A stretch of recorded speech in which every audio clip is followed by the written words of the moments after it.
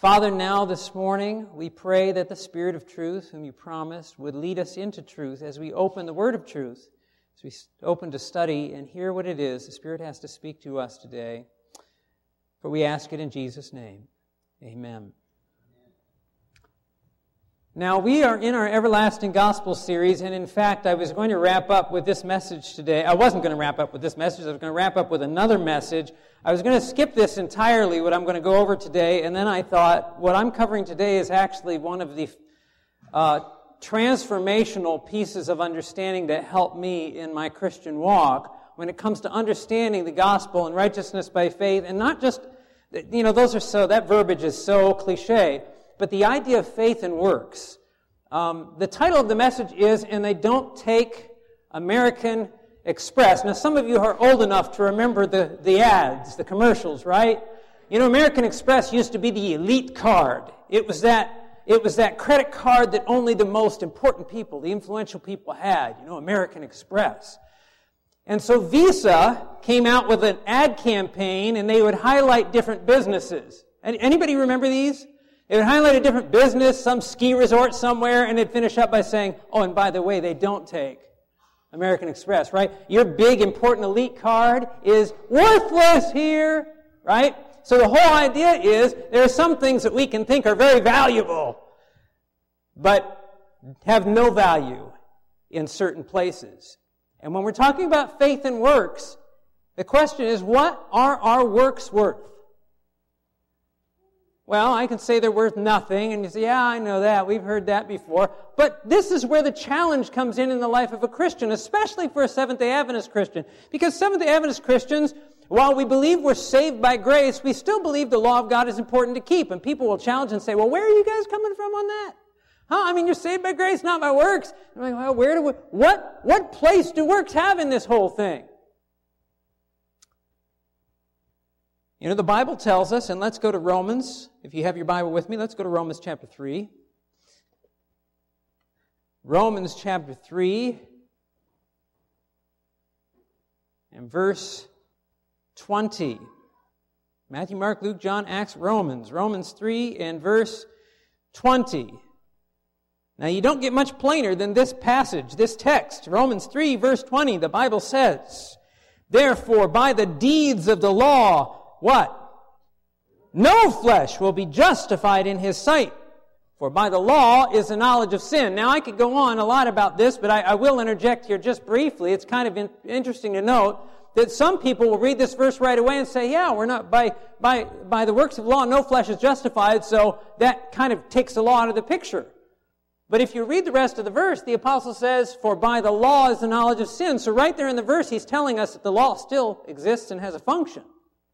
The function, and we've talked about this before, is to point out sin so that we recognize our need of a Savior who is Jesus Christ. And I like the way Ellen White put this in the book Faith and Works. She says this, there is not a point that needs to be dwelt upon more earnestly, repeated more frequently, or established more firmly in the minds of all than the impossibility of fallen man meriting, or we would say deserving or earning, anything by his own best good works.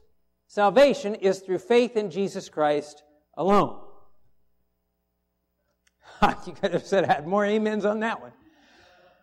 Amen. It is absolutely impossible. Banish it from your mind, the thought that our works would merit, earn, deserve anything. So the logical follow-up question is, then why good works? It's not like the Bible is silent on good works. Let's look at a few things here. Let's go to James chapter 2. Now, you're probably familiar with this one, James chapter 2. You go in the New Testament after the book of Hebrews, you come to the book of James, and in James chapter 2, let's look at verse 17. I'm not going to read the whole passage, but I just want to zero in let's look at verse 14 first. Let's go to James chapter 2 and verse 14. The apostle here asks, what does it profit, my brethren, if someone says he has faith but does not have works? Can faith save him? If a brother or sister is naked and destitute of daily food, and one of you says to them, depart in peace, be warmed and filled. I see this frozen person on the street corner, and here's some Christian going by, and he says, hey, God bless you, man. Like you did nothing. Anyway, that's what James is saying. You say be warmed and filled. Shouldn't there be some follow-up action to that? That's his point. So he says, if you have real faith, you ought to be doing something. So he says, if one says to them, depart in peace, be warmed and filled, but you do not give them the things that are needed for the body, what does it profit? Thus also faith by itself, if it does not have works, is dead. Now you may have heard that the great Protestant reformer Martin Luther had real issues with the book of James. How many of you have heard that? He thought it shouldn't even have been included in the Scripture in his early ministry. He did come around in his later ministry to understand what the apostle was getting at. But it was that same that seeming contradiction. Well, wait a minute, we're saved by faith, so why this emphasis on works? Now, I'm going to give you some other references that we might look up a couple of them, but I've mentioned this before, that if you go to the letters to the churches in the book of Revelation, now you have letters in the Bible, you have letters from Paul, you have letters from Peter, right? Letters from John. We also have letters from Jesus, and a lot of people overlook that. We have the Gospels, but in the book of Revelation, the letters to the churches are letters from Jesus. If you have a red letter Bible, they're in red. And the very first thing he says to every single one of the churches is, I know your faith. I'm checking to see if you guys are good students this morning. It's not what the Bible says. What he says is, I know your works. This is Jesus himself. Very first thing that he says to every one of those churches. I know your works. The Bible tells us, that's in Revelation 2 and 3, by the way. The Bible tells us in Revelation 20 and verse 13 that we're going to be judged by our works. The Bible tells us in Revelation 22:12 that we'll be rewarded according to our works. The Bible tells us in Ephesians 2 and verse 10 that we are created for good works. Well, you can see where this is kind of like, wait a minute, we just got done saying our works are worth nothing, and yet there's all this stuff about works. Go with me to Titus chapter 2. Okay, you're in in James. Go back past Hebrews, go to the left. And then you'll go past Philemon, you'll be in all the T's there. And the book of Titus is just a very small book, but we're going to look at Titus chapter 2, verse 11. Titus chapter 2 and verse 11. The Bible says here, in Titus 2:11, for the grace of God that brings salvation has appeared to who? To all men, teaching us that denying ungodliness and worldly lusts, we should do what? We should live soberly, righteously, and godly. What is it that teaches us that? What does the Bible say teaches us that we should live that way? The what? The grace of God. I thought the grace of God was like, hey, don't worry about that. Just trust in Jesus. You hear that sometimes. The Bible says the grace of God teaches us that we should be living a certain way. Almost sounds a little legalistic. That we should be living this certain way. Verse 13, looking for the blessed hope and glorious appearing of our great God and Savior Jesus Christ, who gave himself for us, now notice, don't miss this, who gave himself for us so that he might redeem us from every lawless deed and purify for himself his own special people, what? Zealous for what? What does zealous mean? Now, be honest with me. If we're talking in a conversation, I say, look, that guy's really zealous. What are you thinking right away? He's over the top, right? That guy is, he's out in left field somewhere. He's a little bit extreme, right? I mean, zealous is a word that we use you're talking about really about something. And the Bible says that Christ came, he wanted to purify us and make us zealous for good works. Well, how can that be when our works amount to nothing? Okay, so the reason I'm bringing this up is just this is the conundrum And don't look at me with the deer in the headlights, because I know if you're a Seventh-day Adventist at any rate, you've been into 101 discussions on this thing. They're in almost every Sabbath school class. They're in the articles and online, and people are always wrestling over what did the faith and works thing.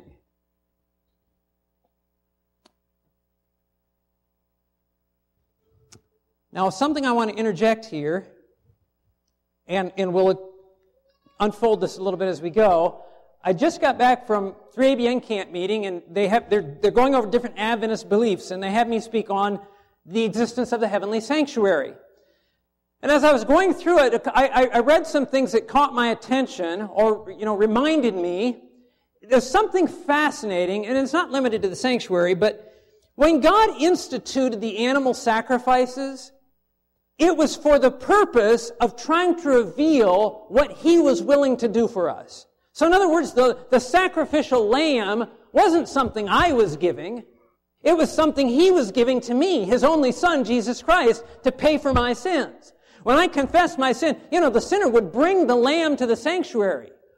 But when they understood God's purpose, they knew that it wasn't me giving something to God, but God was giving something to me. But here's what happened.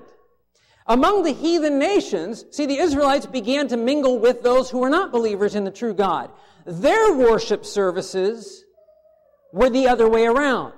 Their worship services where they would give sacrifices to appease their gods. Now, who do you think concocted that? That's exactly what the devil's plan was. He knew that if he could get the Israelites interacting with the other nations, that it would turn their understanding of God and His will and purpose for them. And instead of their service to God being a joyful service that was a reciprocal or a response to God's love, it became an appeasement to win God's love. Are you following that? Folks, that's a big difference. That's like this, right? Completely turned around. And nothing has changed. This is why the devil, we talk about it in the church, the devil wants to get the church into the world and mingle with the world. Why? So he can get us watching things we shouldn't watch and eating and drinking things we shouldn't eat. So he can turn your concept of who He is. See, that's the ultimate. That's what happens. Is we begin to see God as a God who is demanding our obedience to appease Him and to earn His love. Have you ever given, I could say, have you given your love to somebody? Have you ever given your obedience to somebody? Have you ever chosen to obey somebody because you so loved and respected them? How many of you have ever done that? Have you ever obeyed somebody because you had to? Is there a difference? You bet. And this is at the heart of what we're looking at here when we're talking about faith and works. So, good works, our works don't merit anything, don't earn anything with God. But the Bible says a whole lot about good works. Are good works really good? Are they really good? Now, I like good works. I'm a perfectionist. You're like, I knew it. I like things done well. My first real job, you know how I got it? I had it wasn't the first job I ever held. But when my wife and I got married, I went to work for an electrical contractor, but they had a slow day. I was just brand new starting out. They had a slow day, and a friend of the owner of that company was a local builder, and he needed a laborer in a job that he was doing. He actually just had a custom house he was building, and my boss lent me to him to go sweep it. Let me tell you something, I swept that house. I sweep in the corners. I don't hide the dirt. This guy was so impressed by the way I swept the house, he's like, I want him as my personal help.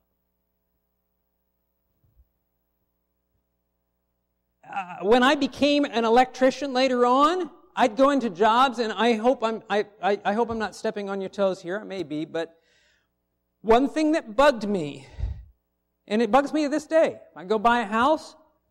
Some people like to remodel their houses themselves before they sell them. I'm like, save me the trouble. Don't remodel it yourself. You can have a professional remodeler or save me the trouble because I'm going to rip it all out and do it right. Because I have been, as an electrician, I go into a house and somebody did their own wiring. Open air splices, right? Steve, you know what I'm talking about. Hey, that's the wire running through the air and it's like, how do you cut it? Just put a couple wire nuts on that thing and tape it up. No, it should be in a box somewhere and the wire should be stapled and it should be looking nice and neat. And I'd go into these houses to work as an electrician. The electrical panel looked like a rat's nest and the wire, I know this doesn't make sense to you guys, but I like to see things done well. And I've carried that into my Christian faith. If that's important to me when I'm serving a man on this earth, how much more when I'm serving the God of heaven who gave me eternal life?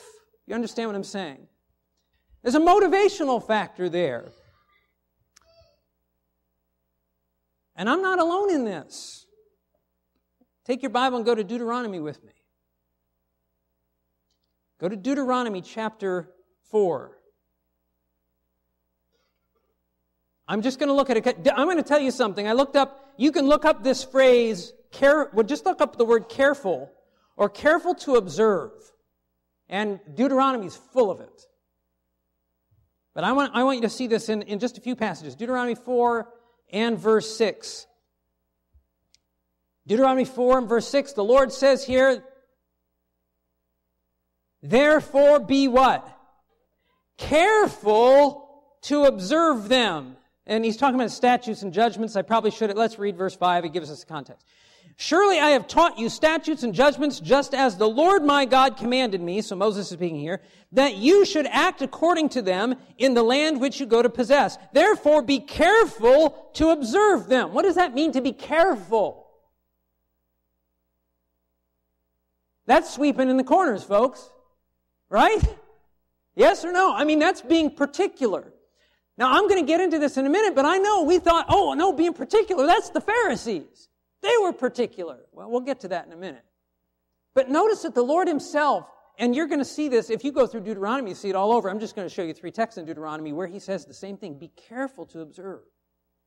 Be careful in what you're doing. I want you to give attention to this. I want you to be particular about it. Be careful to observe these things. Look at Deuteronomy 26:16. Deuteronomy 26 and verse 16.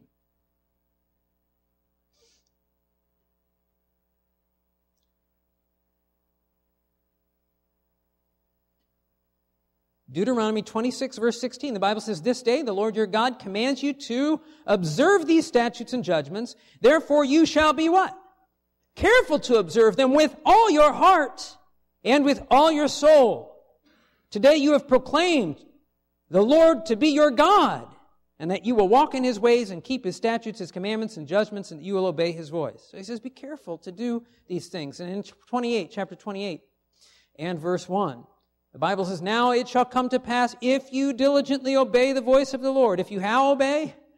Diligently obey the voice of the Lord your God to observe carefully all his commandments which I command you today, that the Lord your God will set you on high above all nations of the earth. Now, some of you may be thinking, yeah, but that's Old Testament, right? Old Testament, that's what they were supposed to do.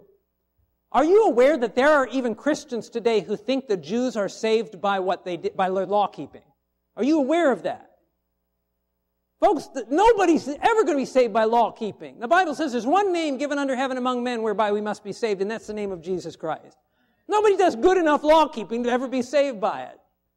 And yet God says, be careful. I want you to be careful to do these things. Be careful to observe them. Well, isn't that what the Pharisees were about? Well, let's go to the New Testament. Let's go to Matthew 23. Let's go to Matthew 23. Let's look at the Pharisees for a minute. Matthew 23:23. The whole chapter of Matthew 23 is the woes on the scribes and the Pharisees as Jesus basically denounces the religious leaders of his day. And he says in Matthew 23, verse 23, woe to you, scribes and Pharisees, hypocrites, for you pay tithe of mint and anise and cumin and have neglected what? The weightiers of the matters of the law, justice and mercy and faith. Sounds like there were some things they weren't particular in. right?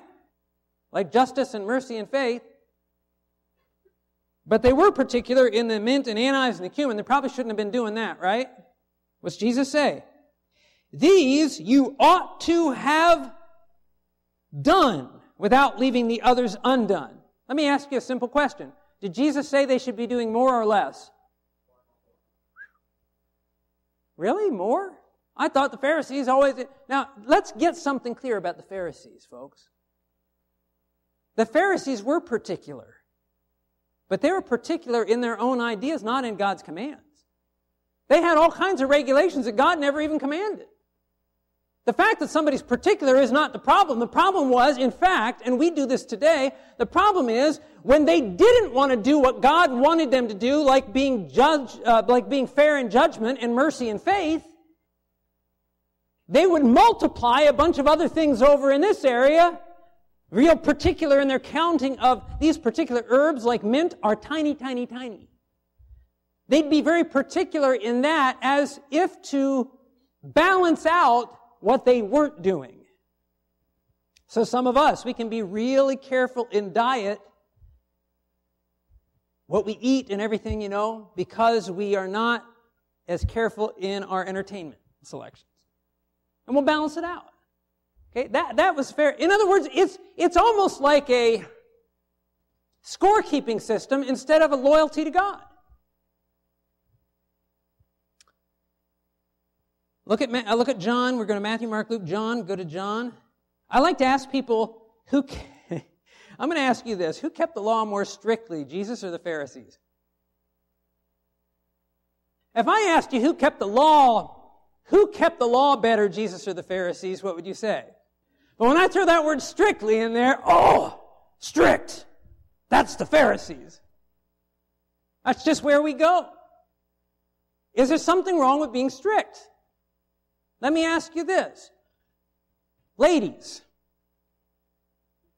would you rather your husband play loose with the parameters of your marriage and who he associates with other women, or would you rather him be strict in that area?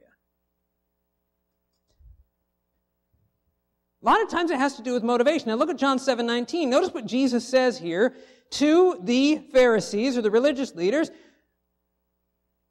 John 7:19, did not Moses give you the law, and yet what? None of you keeps the law. Don't ever be going around saying the Pharisees kept the law. Jesus himself said they didn't keep the law. They kept their idea of it. They kept their own regulations. But what did Jesus say of himself? Go to John 15:10. What did Jesus say of himself?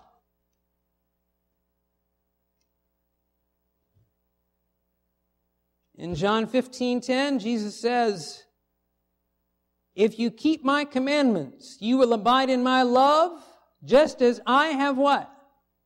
Kept my Father's commandments. Jesus is the one that kept the commandments, not the Pharisees. You throw the word strict in there, it doesn't change anything. You bet Jesus was strict. He was careful to observe what his Father said.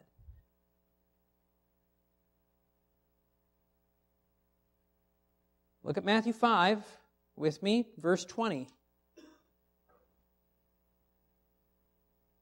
Matthew 5 and verse 20. The Bible says here, these are the words of Jesus once again. He says, for I say to you that unless your righteousness, what? Exceeds the righteousness of the scribes and Pharisees, you will by no means enter the kingdom of heaven. Because the righteousness of the scribes and Pharisees wasn't very righteous. It was hollow, it was outward, it was formal.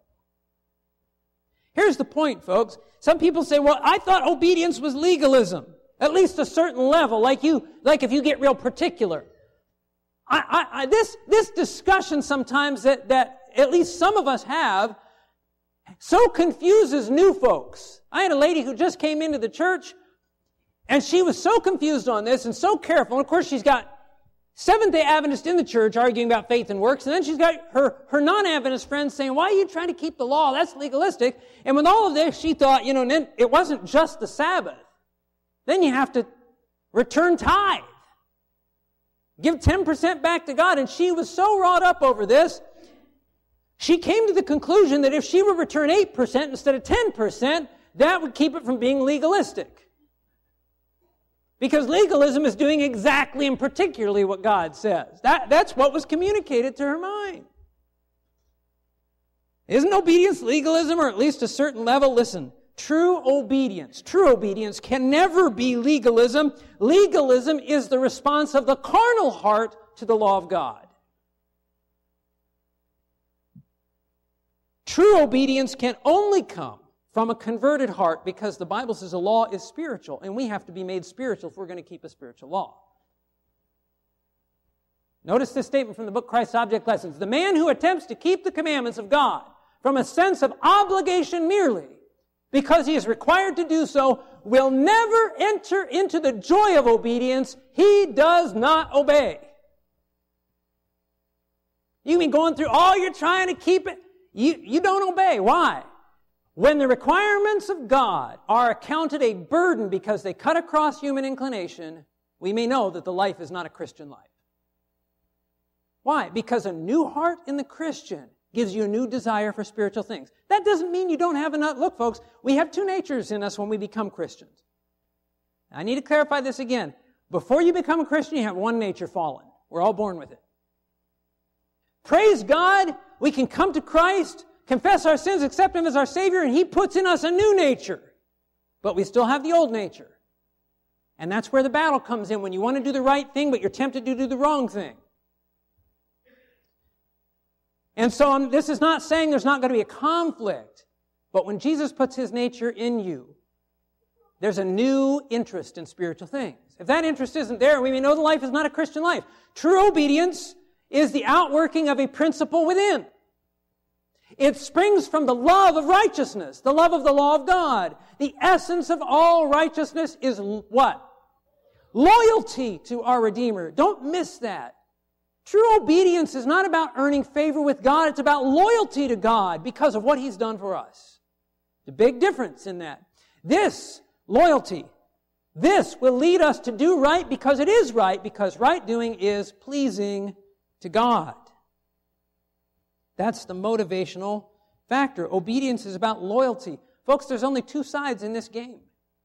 I want you to see this in Acts chapter 26. People don't like to think about what I'm about to share with you. But the Bible's clear about it, that there are only two masters. There's no Switzerland, folks. In the Christian life, there's no, hey, I'm undecided. I'm here in the middle. You're serving one master or another. And in Acts chapter 26, sorry, I was talking and not turning. In Acts chapter 26, look at verse 17. In fact, here, the Apostle Paul is telling him what the Lord told him when He called him to be an apostle. Acts 26:17 says, I will deliver you from the Jewish people as well as from the Gentiles, to whom I now send you, to open their eyes in order to do what? Turn them from darkness to light and from the power of Satan to God. You see that? That they may receive forgiveness of sins and inheritance among those who are sanctified by faith in me. Jesus said, Paul, I want you to preach to them. You're going to turn them from one side to the other. There's no middle side. There's no middle ground. You're either obeying God or you're obeying the enemy. You'd be like, I'm undecided. I'm not going to. No, you are deciding by not deciding.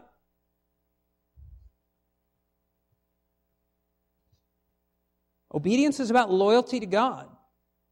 You may have heard the story. I love the story. Elderly man who was coming to a church, his vision was going, his hearing was going, and year after year, and there he was, to the point where he couldn't even, he had the assistive listening devices and he couldn't hear, and couldn't make out stuff on the screen, couldn't read the words in his Bible. One of the saints, I would guard against it, but one of the saints, I guess being a little more bold and forward, said, hey, listen, I got to ask you, brother, why do you keep coming to church? You come here, you can't, I'm not trying to be, look, you don't get anything out of it, do you? You can't see anything. You can't hear anything. He says, the reason I'm here is I want the devil to know whose side I'm on. Amen. It's about loyalty to God. But our works aren't worth anything. Why do them? Go to let's go to our scripture reading, 1 Chronicles 29. 1 Chronicles 29, Old Testament. After the books of Samuel and then the Kings, we come to the Chronicles. 1 Chronicles 29. Now, the background here is that King David, you may know that King David wanted to build a temple. You know, in the wilderness, you had the little tent, sanctuary.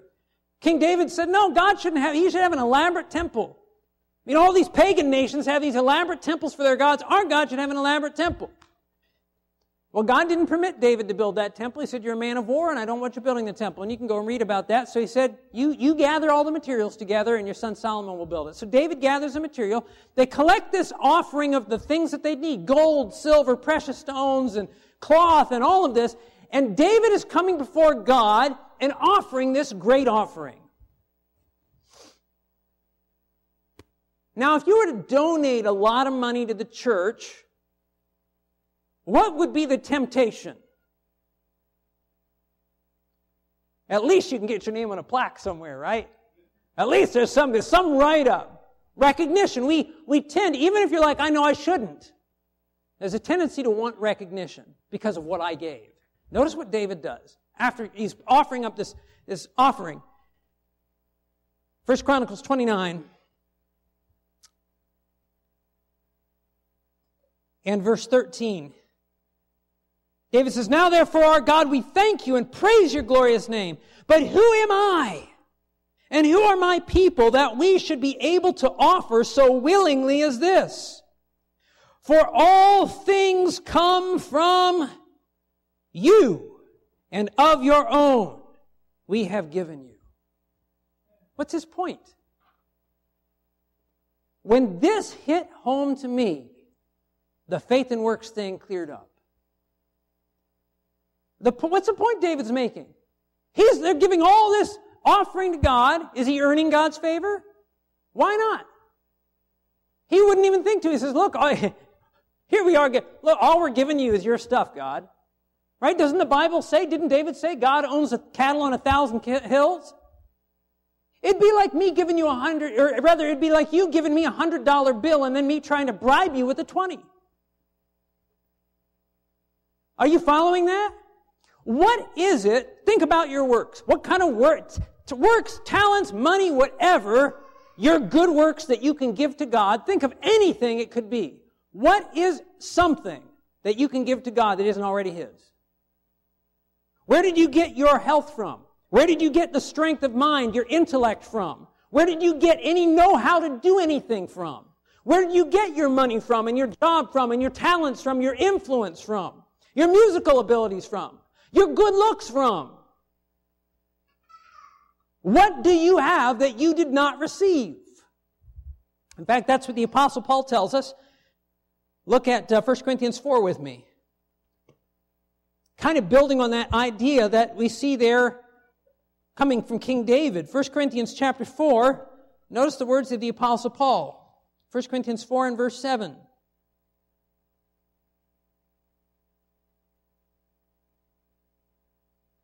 First Corinthians 4 verse 7 says, who makes you differ from another?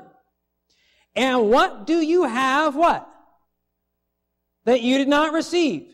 Now, if you did indeed receive it, why do you boast as if you had not received it? Yeah, I just put this big offering in the plate. Lord ought to recognize that. Yeah, the Lord recognizes it was all His and you just gave back a portion of it. And if you gave everything you had, it's still His.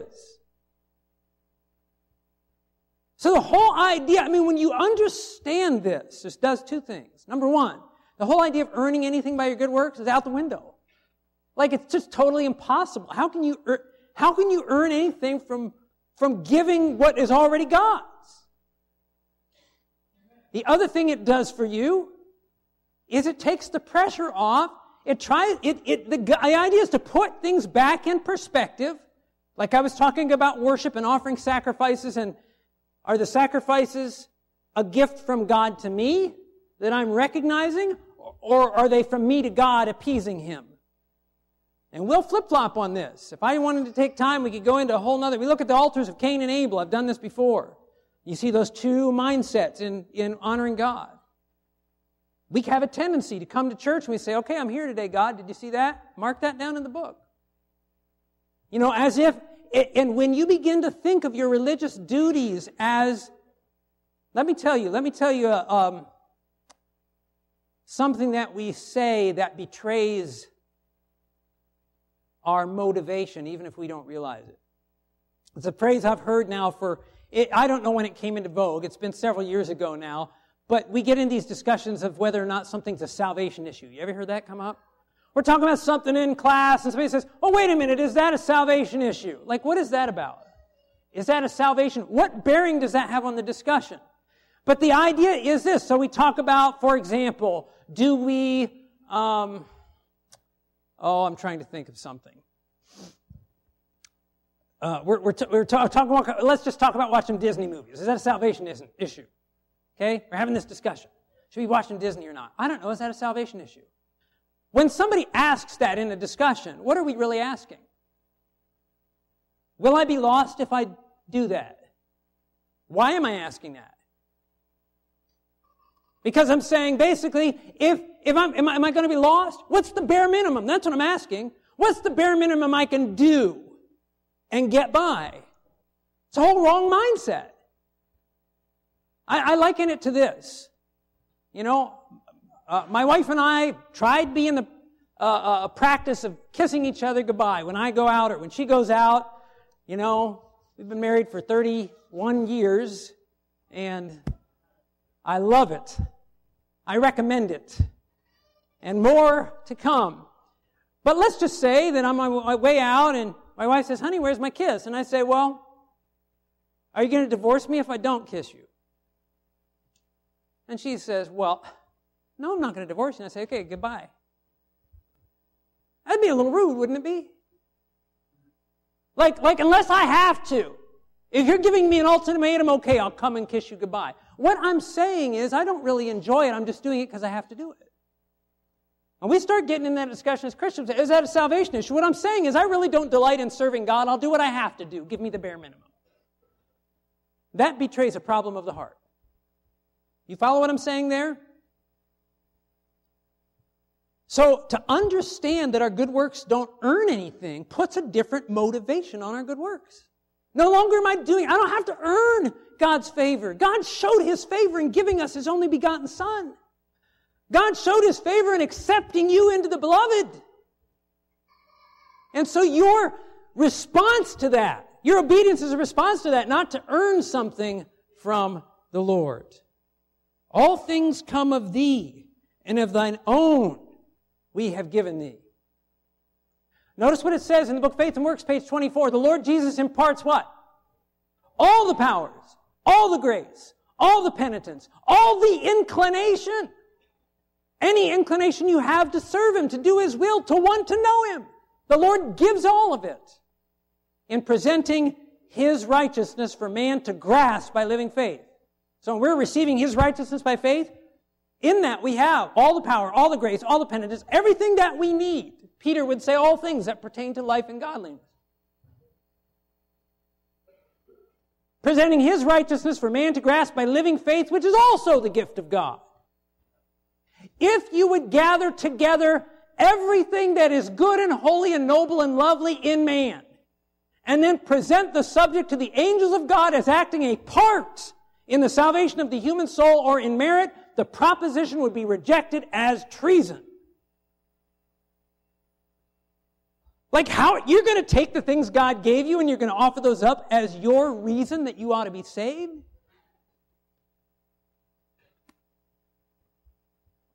All things come from God. Our works are not worth anything. So why work, right? I mean, that's the follow-up, and that's where we are. For a lot of people, hey, I've learned that my works don't amount to anything, so I'm just going to, and this is another one of these phrases today, I'm just going to let go and let God. I'm going to let go and let God. For many people, that means I'm going to sit on my backside and do nothing in my Christian life, but I'm going to put all my energy into living for the world. I'll put it into my job, I'll put it into my family, but I'm not going to put it into my spiritual life. Because that would be works. There's something wrong with that thinking. Hey, look, I'm not getting paid for my works. Why work? Now look, there has to be right motivation.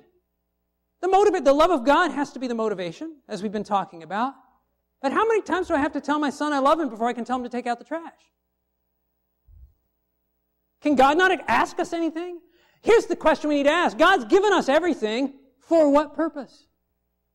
Why has He given us the talents He has? Why has He given us our intellect? Why has He given us the understanding? Why has He given us the strength of body? The strength of our hands, the skill to do something. Some of you are skilled workmen. Why did God give you that?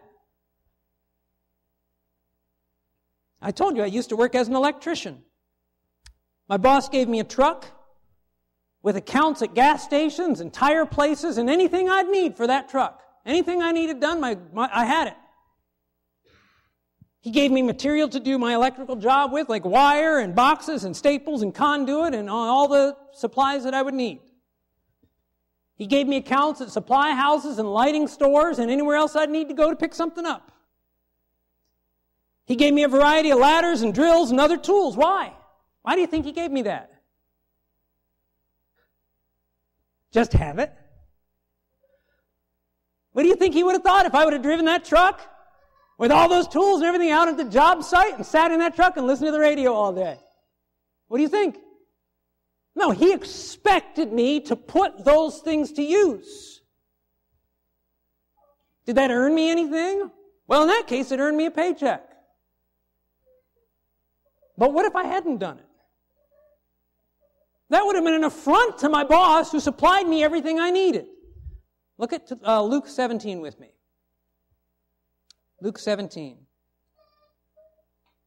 Luke 17 verse 7. There's a fascinating little parable Jesus tells here that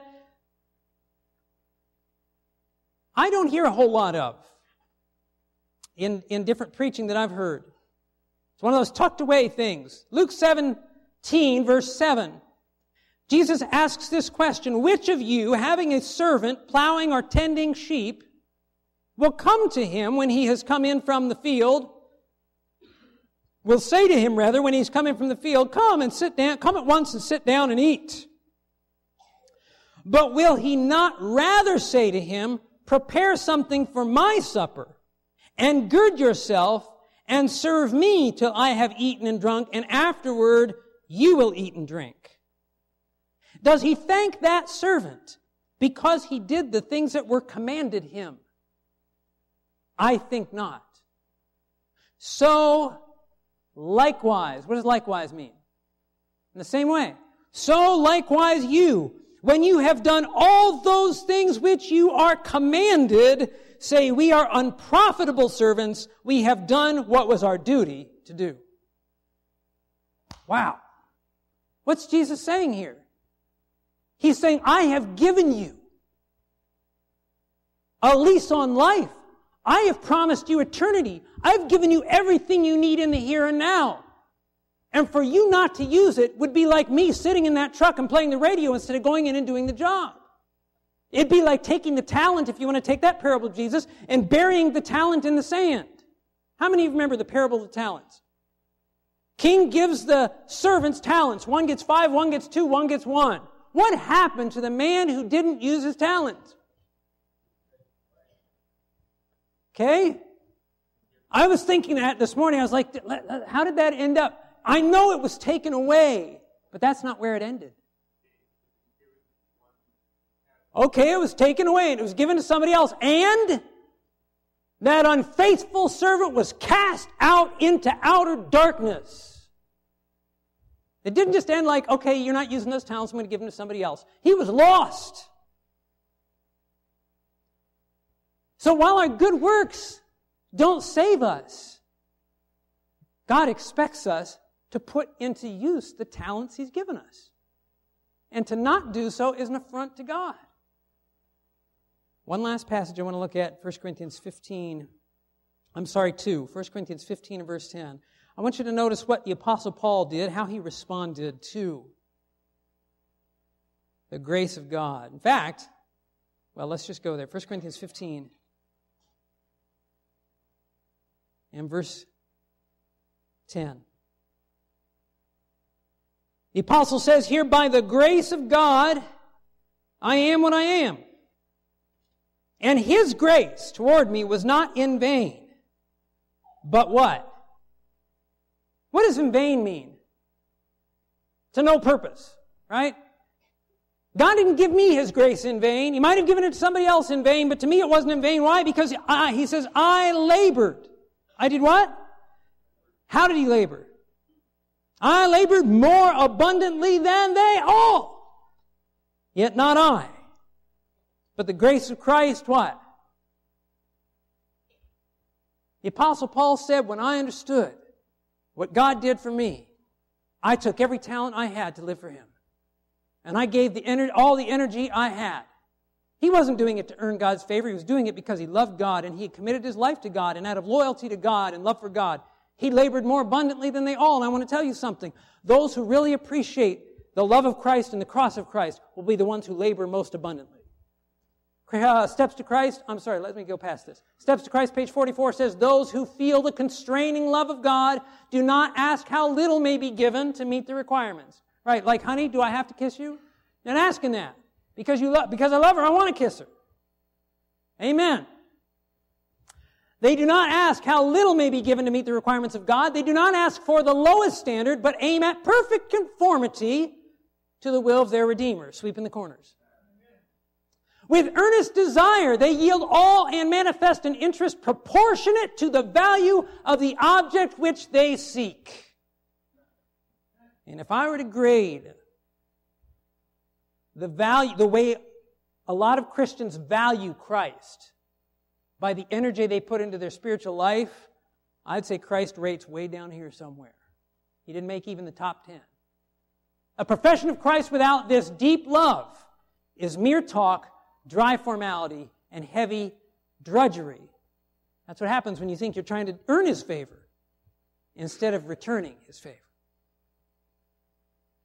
I want to finish up with this passage, a fascinating statement about John Wesley. Now, John Wesley, how many of you know who John Wesley was? One of the founders of the Methodist Church, okay? And Wesley started something that was called the Holiness Club. And the reason they called them Methodists, Methodists didn't adopt that name. Other people called them that. It was like a name-calling thing because they had a method for everything. See, John Wesley was convinced that we needed to live holy lives. Is there something wrong with that? Not at all. There's everything right with it. The problem is that in his early experience, he thought that he had to do that in his own strength, and he wore himself out trying to be good. And I hear that testimony from people, yeah, I've been there, done that. I wore myself out trying to be good, and then I learned that Jesus, I'm saved by grace, not by my works, and then I let go and let God. Okay? That's what I hear. That's the mindset. That's where a lot of people feel like I really came into understanding the gospel now, because now I don't do anything, put forth any effort in my spiritual life. That's not how it works. Notice what it says here in Great Controversy. Now, through long years of wearisome and comfortless striving, years of rigorous self-denial of reproach and humiliation, and you may have shared that experience, Wesley had steadfastly adhered to his one purpose of seeking God. Now he had found Him. And he found that the grace which he had toiled to win by prayers and fasts, by alms deeds and self-abnegation or denying himself, was a gift. Powerful, amen? He realized that all that, I was trying to work to earn God's favor, and I didn't need to work to earn God's favor. I just needed to receive God's favor. So what did Wesley do once he came into this understanding? Notice. He continued his strict and self-denying life. What? Not now as the ground, but as the result of faith. Not as the root, but the fruit of holiness. The grace of God in Christ is the foundation of the Christian hope, and that grace will be manifested in obedience to God. The Lord has done everything for us. The Lord has given us everything. You're sitting here today possessing talents that God has entrusted you with to build up His kingdom. I used all those tools to build up my boss's company. But God has given you tools and talents to build up His kingdom. He expects those to be put to use. There's a world that knows Him not, who needs to understand the gospel of Jesus Christ. And Jesus is waiting on you to share it. He's waiting for you to put those talents to use in the upbuilding of His kingdom. How many of you want to say, Lord, take me, take all my talents, all things come of Thee, and Lord, I want to give back to You Your own. Is that your desire today? How many of you want to give back to God His own? Let's pray together. Father in heaven, I want to thank You today for the gift of salvation in Jesus Christ, through which we receive the abundance of blessings in our intellect, in our health, in our different and varied talents and skills, in our money, in everything that we own and everything that we possess. You have blessed us. And Father, too often we have excused ourselves